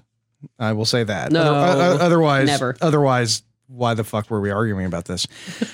Because there's a part in that book. I never read it, but there was a guy I was talking to, and he loved the book, and he was talking about this part where there was a submarine. There was a U.S. Navy submarine that it was near the ocean floor, and the zombies were on the ocean floor, and the zombies had walked across the floor of the ocean to get to them. And I said, well, that's just retarded. And he's like, well, why? And I said, that's what happened in World War Z. Yeah, I know. And I said, because there's a thing called pressure. He's like, no, that's not true, because the human body is full of water. So the pressure is, and I'm like, okay. All right. Yeah. So you're telling me that if I take a human body and I just put it on the bottom of the ocean, it's just going to function fine, and we got into this huge argument. Like you do. Ultimately, I was correct, of course. No. And since we have a submariner on the phone with us, I would like to ask our naval officer, what is your opinion of the chances of a body functioning on the bottom of the goddamn ocean? Whether it's a zombie or not? Right. Yeah, I have to agree. It's, we were not designed to operate under such immense pressure. And face it, you're not getting inside that submarine, regardless of whether they're on the surface or submerged, because we'd be repelling borders and we close all those hatches, and you just can't chew your way through, through 3/4 inches. No, you're not going to bite your way through it. Be difficult. Yeah. I mean, if the Kraken can't do it. Exactly. Because I know as a submariner, you probably fought off God knows how many giant squids trying to get in with tentacles getting in through the torpedo Megalodons. Trying to bite their way through. The mermaids were probably pretty cool. Well, the mermaids were hot, so they let the mermaids in. Well, that's true. Yes. But the problem is, though, with the mermaids, though, that the fish parts and the lady parts, well, you know what? Never mind.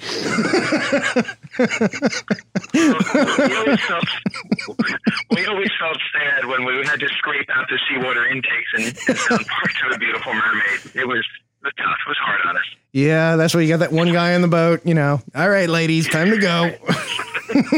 He's the bouncer. He's the mermaid bouncer. You don't have to go home, but you can't sleep here.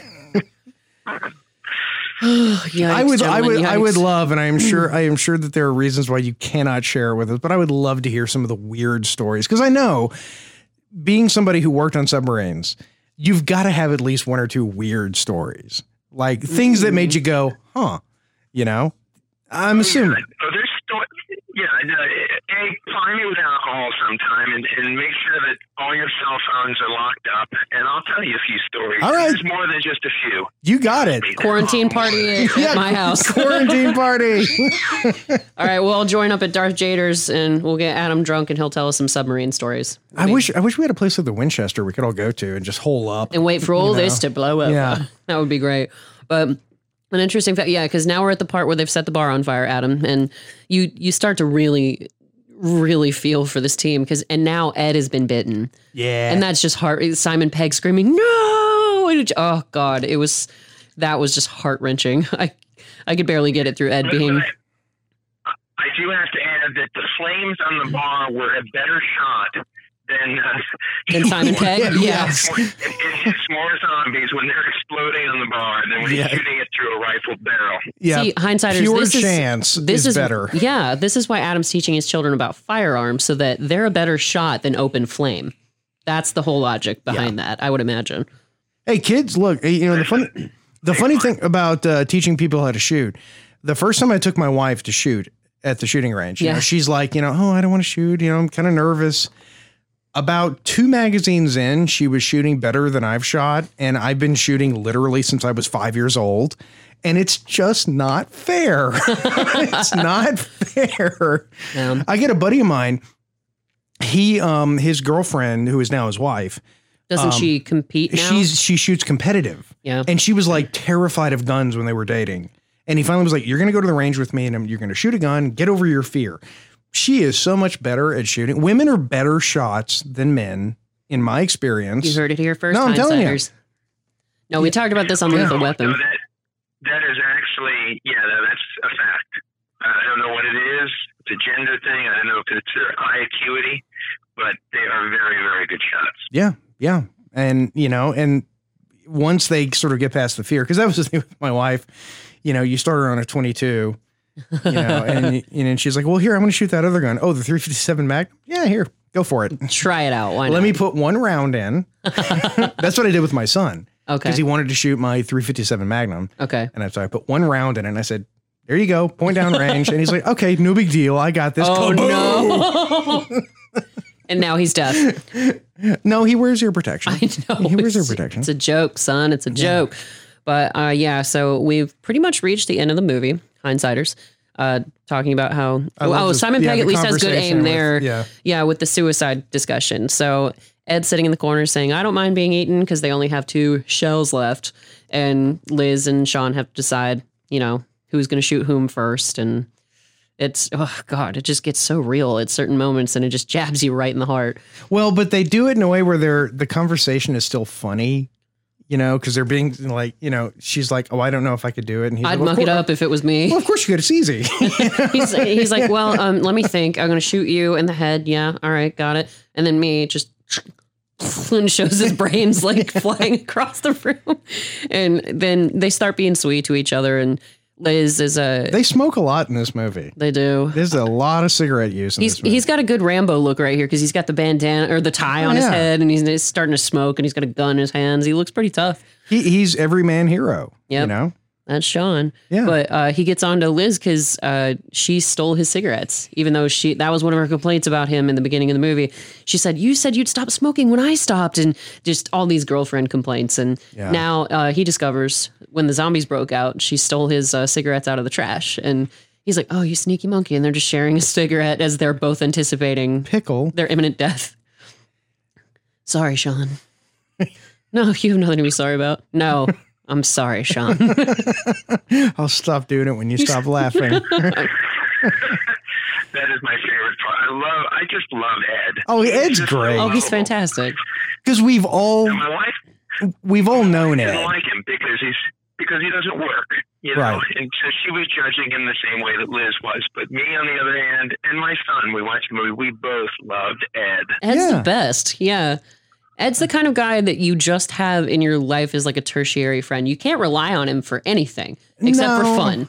That's all he's there for. Yeah. You don't want him as a roommate because he's not reliable with the rent. He can't, pay his utilities. He doesn't have a car. He's useless. But you love him because he's fun. You ain't seen Bad Boys 2. Is it true that there's a part in a man's head that if you shoot it, it will blow up?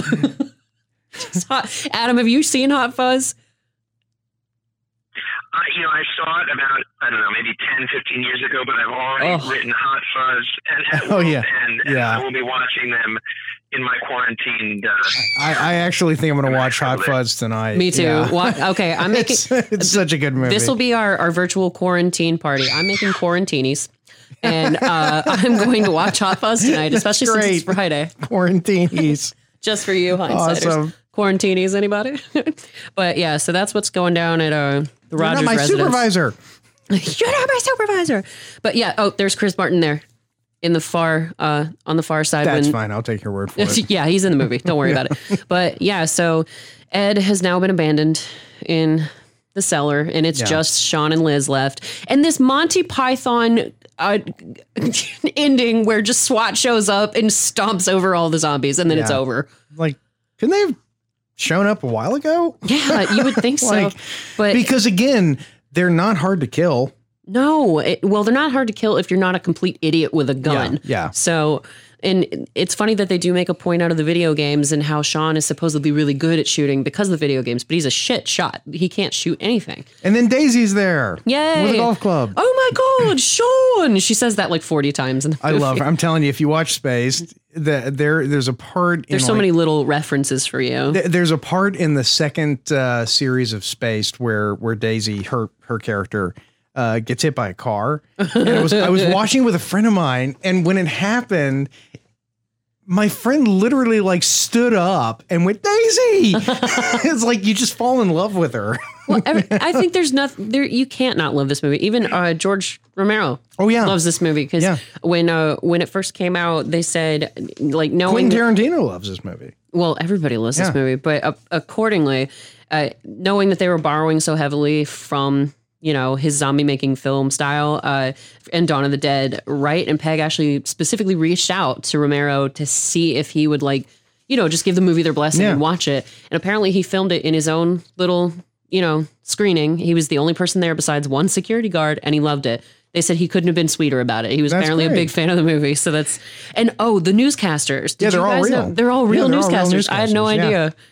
And destroying the head or removing the head, destroying the brain. I never thought I'd say that as a reporter. I just love when they show that, all the service industry workers. The service industry workers. They just chain them up. Well, because they've retained all of their... and they have a game show.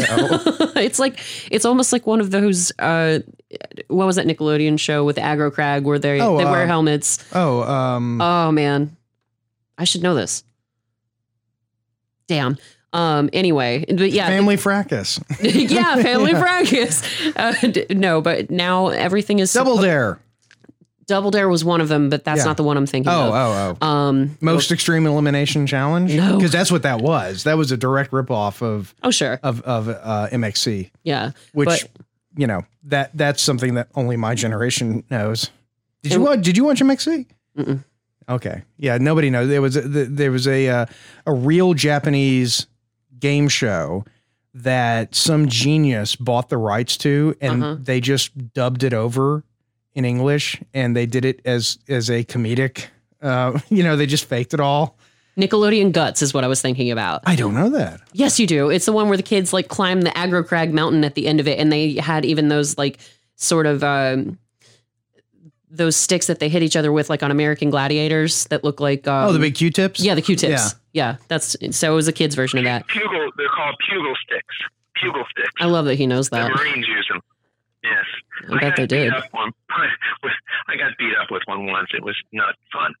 I imagine it'd be like, oh, they're all soft. No, they're not. They're not soft at all. Jesus, is this made of limestone? Wouldn't a stick feel better? Ew. And then the end, Phrasing. Boom. And then the end of the movie is actually, it's funny and it's sweet at the same time because Simon's, he's not going to give up on, or Sean isn't going to give up on his buddy. But forget Philip and forget Mother. Because, I guess they did shoot the mother in the head. Mom was dead. Yeah, she was dead. So I guess that's why. But he killed her. They never killed Philip, though. Philip, they just locked him in the car. That's true. And because they have that funny moment where Bill and Simon Pegg is like, he's not my dad. She goes, he is your dad. He goes, no, he was, but he's not anymore. There's nothing of your husband left in that car. And then he turns off the music as a zombie, which is great. That's true. Yeah, so you don't. Philip's just wandering around metropolitan London. You don't know what he's doing. Huh. But that is another callback. So in the beginning of the movie, when the zombies first bust out, they're looking for weapons to attack them with, and they're like, "Oh, open the shed. The shed's locked. Why? I don't know. It just is." And you don't really come back to the shed at all until the very end. But there's payoff. Yeah, there's Even payoff on that, there's for payoff. everything. Yeah. It's so great. Yeah, I mean the movie Simon Pegg is legitimately brilliant. Oh, he's a fantastic actor. I love Simon Pegg. Wait, the music supervisor was Nick Angel. Wasn't Nick Angel the name of... Yeah, Sergeant Angel. Yeah, Nicholas Angel. Oh, I guess we all sound apples around here, don't we? So wait, the music supervisor was named Nicholas Angel. Hey, throwback to another Hot Fuzz. So there you go. Well, there you go. The movies are connected. Yeah, they are. They're all in the same zombie verse or something. That's why they don't get attacked out in the country in Hot Fuzz, because there aren't any zombies out there. That's true. This shit just got real. Not exactly. God, such a great movie. I'm a slasher of prices. But yeah, so arrest me.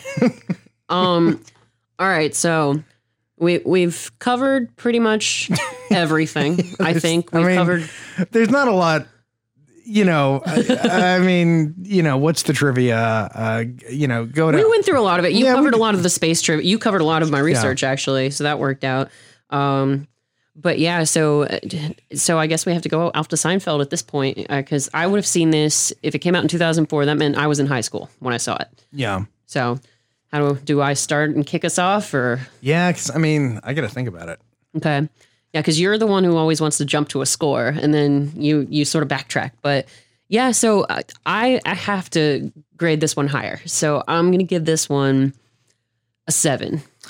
Because it's the same thing that I've said about a lot of movies. It happens a lot on this show, is that when I was in high school, I'm a relatively witty person, but I didn't pick up on every single little bitty joke. It's pretty advanced. Yeah. And even now I could watch it 3 times, and I think I have in as many days, and I still pick up on these little things. Like how I told you, I never realized that Mary was the girl that you see in the very beginning, where she's just right. Yeah. And everybody's kind of zombie-esque, and it's setting that up to, the zombie apocalypse, but they're just little bitty things that I pick up on every single time.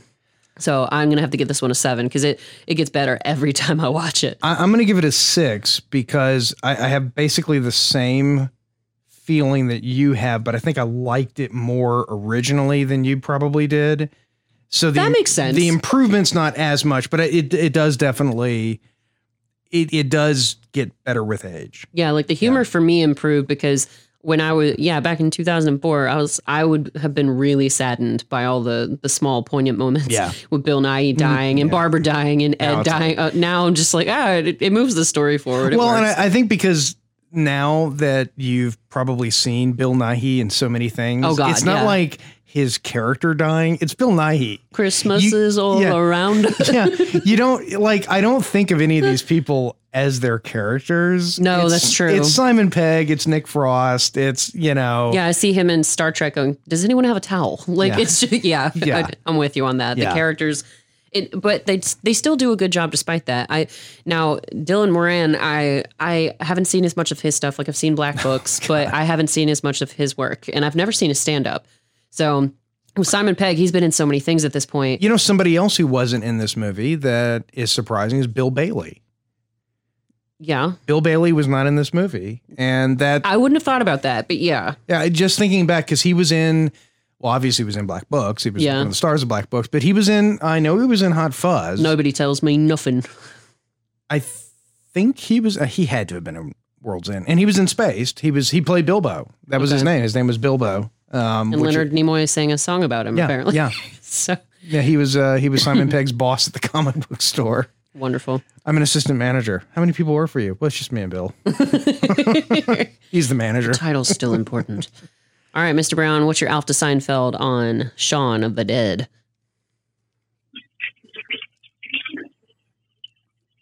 Did we lose him to the bunker? There are crickets in the bunker. Sorry about that. The coronavirus has made it through the door. Ladies and gentlemen. He's beating it to death with a pool cue. You have to beat off all of those Chinese viruses, Stop phrasing it like that. Beat them off, man. That was an audio gag, guys. I forgot to wear a hat. Damn it. Taking a tinkle. Anyway. He's a grown-ass man. Yes. You'll have to rewind it and listen to it. No, I'm going to give it an 8 because I have to say, when I first saw it, I was much more naive in the ways of quality writing and tying everything together. In fact, I didn't even catch the doppelgangers the first time I watched this movie. Okay. But when I watched it again, I caught all the minutia and I just laughed and laughed, and I loved every bit of it. It is a classic film, and I recommend anyone who's listening to watch Shaun of the Dead and watch it a second time, because you'll even catch more. Yeah. If you are a filmophile, you will love Shaun of the Dead. Yeah. So I'm going to give it an 8, and I'm sticking with that. Awesome. I definitely agree with you on that one. Especially with Martin Freeman showing up. If you're a BBC Sherlock fan, Martin Freeman showing up out of the clear blue is just a total treat. Martin Freeman was, before Sherlock, he was in so many great little things. He had a show on BBC called The Robinsons. He was also in Love Actually with Bill Nighy. Yeah. He was the porn double. Martin Freeman, I had a conversation with a friend of mine years ago. We were just trying to decide, we had the conversation, and we should have this on the show sometime, which is, if you could have any actor in the world play you, who would be your dream actor to play you, and then who would be the actor that probably should play you. And mine was, I see where this is going. Mine was Sean Connery and Martin Freeman. Oh man, because I would love Sean Connery to play me, but probably Martin Freeman is more is more reasonable. Oh my god, I think he could play me. I think he could capture your essence, my essence, your crotchety ass essence. Although now I'm starting to think Dylan Moran might be better. I could see that too. Jade, what's happening? And we'll bring Martin Freeman into the studio for an episode at one point and replace him with Jason and see if anyone notices. Oh my god! That prank on The Office where Jim gets his Asian actor friend to be him and makes Dwight think that he's been Asian this whole time when he hasn't. That's what we're gonna do. That's our new. But I just gave the game away. So we need to think about that though, because next episode I want to know from both of you. Who would you, if you could have anyone play you, your dream actor? Wait, we're bringing this guy back again? How many appearances have you made on the show, Mr. Brown? My God. And who would be the most?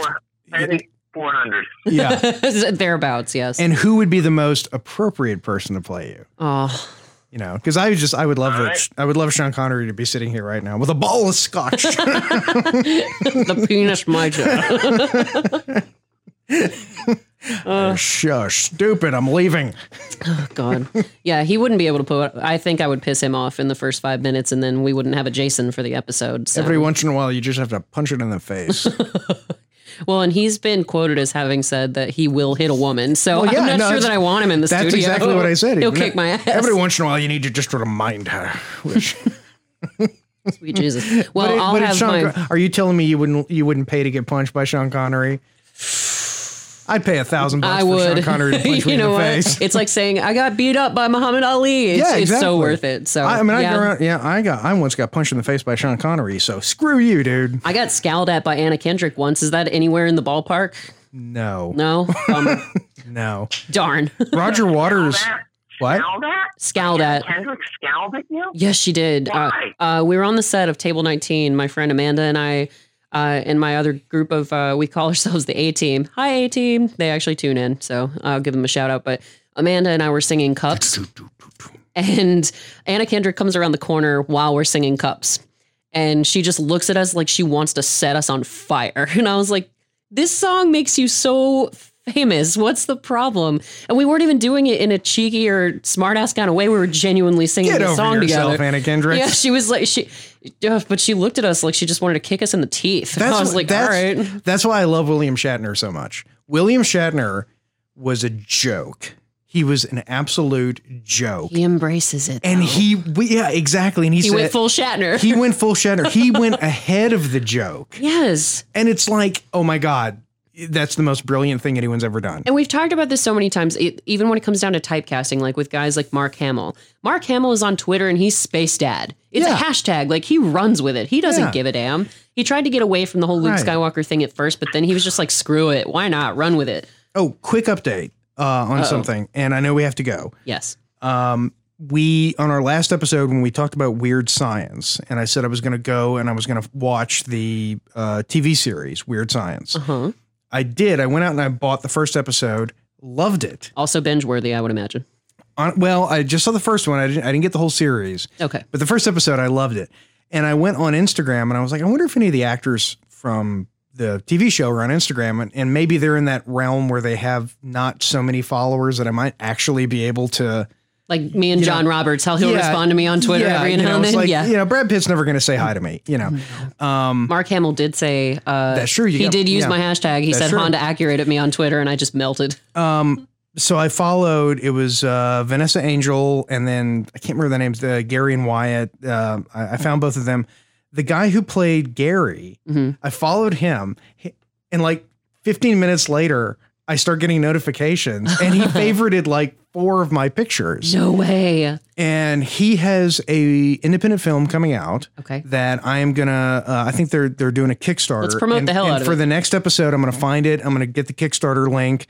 We'll promote it and I'm going to try to get in touch with him and see if maybe he will please come on the show. Oh my God, that'd be amazing. So maybe. That'd be awesome. Yeah, I know, right? I I don't want to be the only celeb to appear on the show. The pressure's too much for me. Let's get another. I know. I agree with you. That's why he's just calling in now. The pressure's just too immense for him to actually. We can't. It's like being at the bottom of the ocean. It's too immense for his body to handle. Well, and I think it's fair to say that, he's at an undisclosed location, but whatever the name of that location is, it has the word compound in it. Probably. But I did have to tell you both this since we're on the subject of celebrities and whatnot, gentlemen, since you both watch BoJack Horseman. And Adam, we've still got to talk about that. We'll talk about it later. But because we actually finished the series, unlike the guy who got us to start it in the first place. Looking at you, Jason. I know. I'm bad. I'm 2 seasons down. But what is the actual name of Mr. Peanut Butter, the guy who does his voice? Oh, Paul F. Tompkins? Paul F. Tompkins. He's on Twitter, and the other day he said how he was suffering from like an inability to sleep. He didn't say insomnia, but he was like, I woke up at like 3 a.m. and couldn't go back to sleep, and I'm miserable. And I was like, what is this, an insomnia episode? And he hasn't said anything back. Because I'm a loser. And on that bombshell, as we like to do. Thank you everybody for joining us. We had a good time. We hope you did too. Yeah, we hope you did too. And we're going to be here. We're going to still do episodes. We're going to be here next week again. Absolutely. It's court ordered, so we have to. Yeah, you can't see it, but there are chains on our ankles. Adam hasn't really called in. He's got a cot in the corner of the room, so we're all just trapped. Well, his parole officer wouldn't let him. It's a whole thing. We're all under office arrest. But we are going to be back here. But in the meantime, we do hope everybody stay safe, stay inside, chill out, relax, and stay calm. And remember, we're going to make it through this. Enjoy the time as much as you possibly can. Find your silver linings, find your binge-worthy content, find your new books, your new favorite novels that you're going to read. We are going to be doing episodes of this show for the next million years. Yes, this is our bread and butter, people, despite the fact that nobody spends money on us. Yeah. So somehow we're here every week. No disease, no little virus or scare or whatever is going to stop that, okay? We know we're the ultimate binge-worthy content for you, so we are not going to let you down during coronavirus pandemic. Exactly. I've got new blogs coming out all the time. Jason might be updating my latest one at some point. I did. I got it today. Awesome, because we do have to announce we did have an upcoming workshop with the famous Mr. Brown, but that has been postponed for the foreseeable future because the cities are all shut down, which you're all aware of. So we will keep you posted. We'll be doing our Instagrams, our funny pictures, the Hey Sailor pictures that I got of Jason that are on Instagram now. The girls just went wild for just call him Shore Leave. But we are going to stay in touch. We're going to keep our profiles updated. And we're just here for you guys. So please reach out if you're bored. Talk to us on the Twitter and the Instagram and the Facebook. We'd love to hear from you. Well, and having said that, thank you very much, Adam B., for joining us again. My pleasure. And I've got homework, so I know I'll be back. There you go. And for everybody here at Hindsight is Horrifying, be safe, be well, be calm, and we will see you next week. Good night. This is Hindsight, and good night.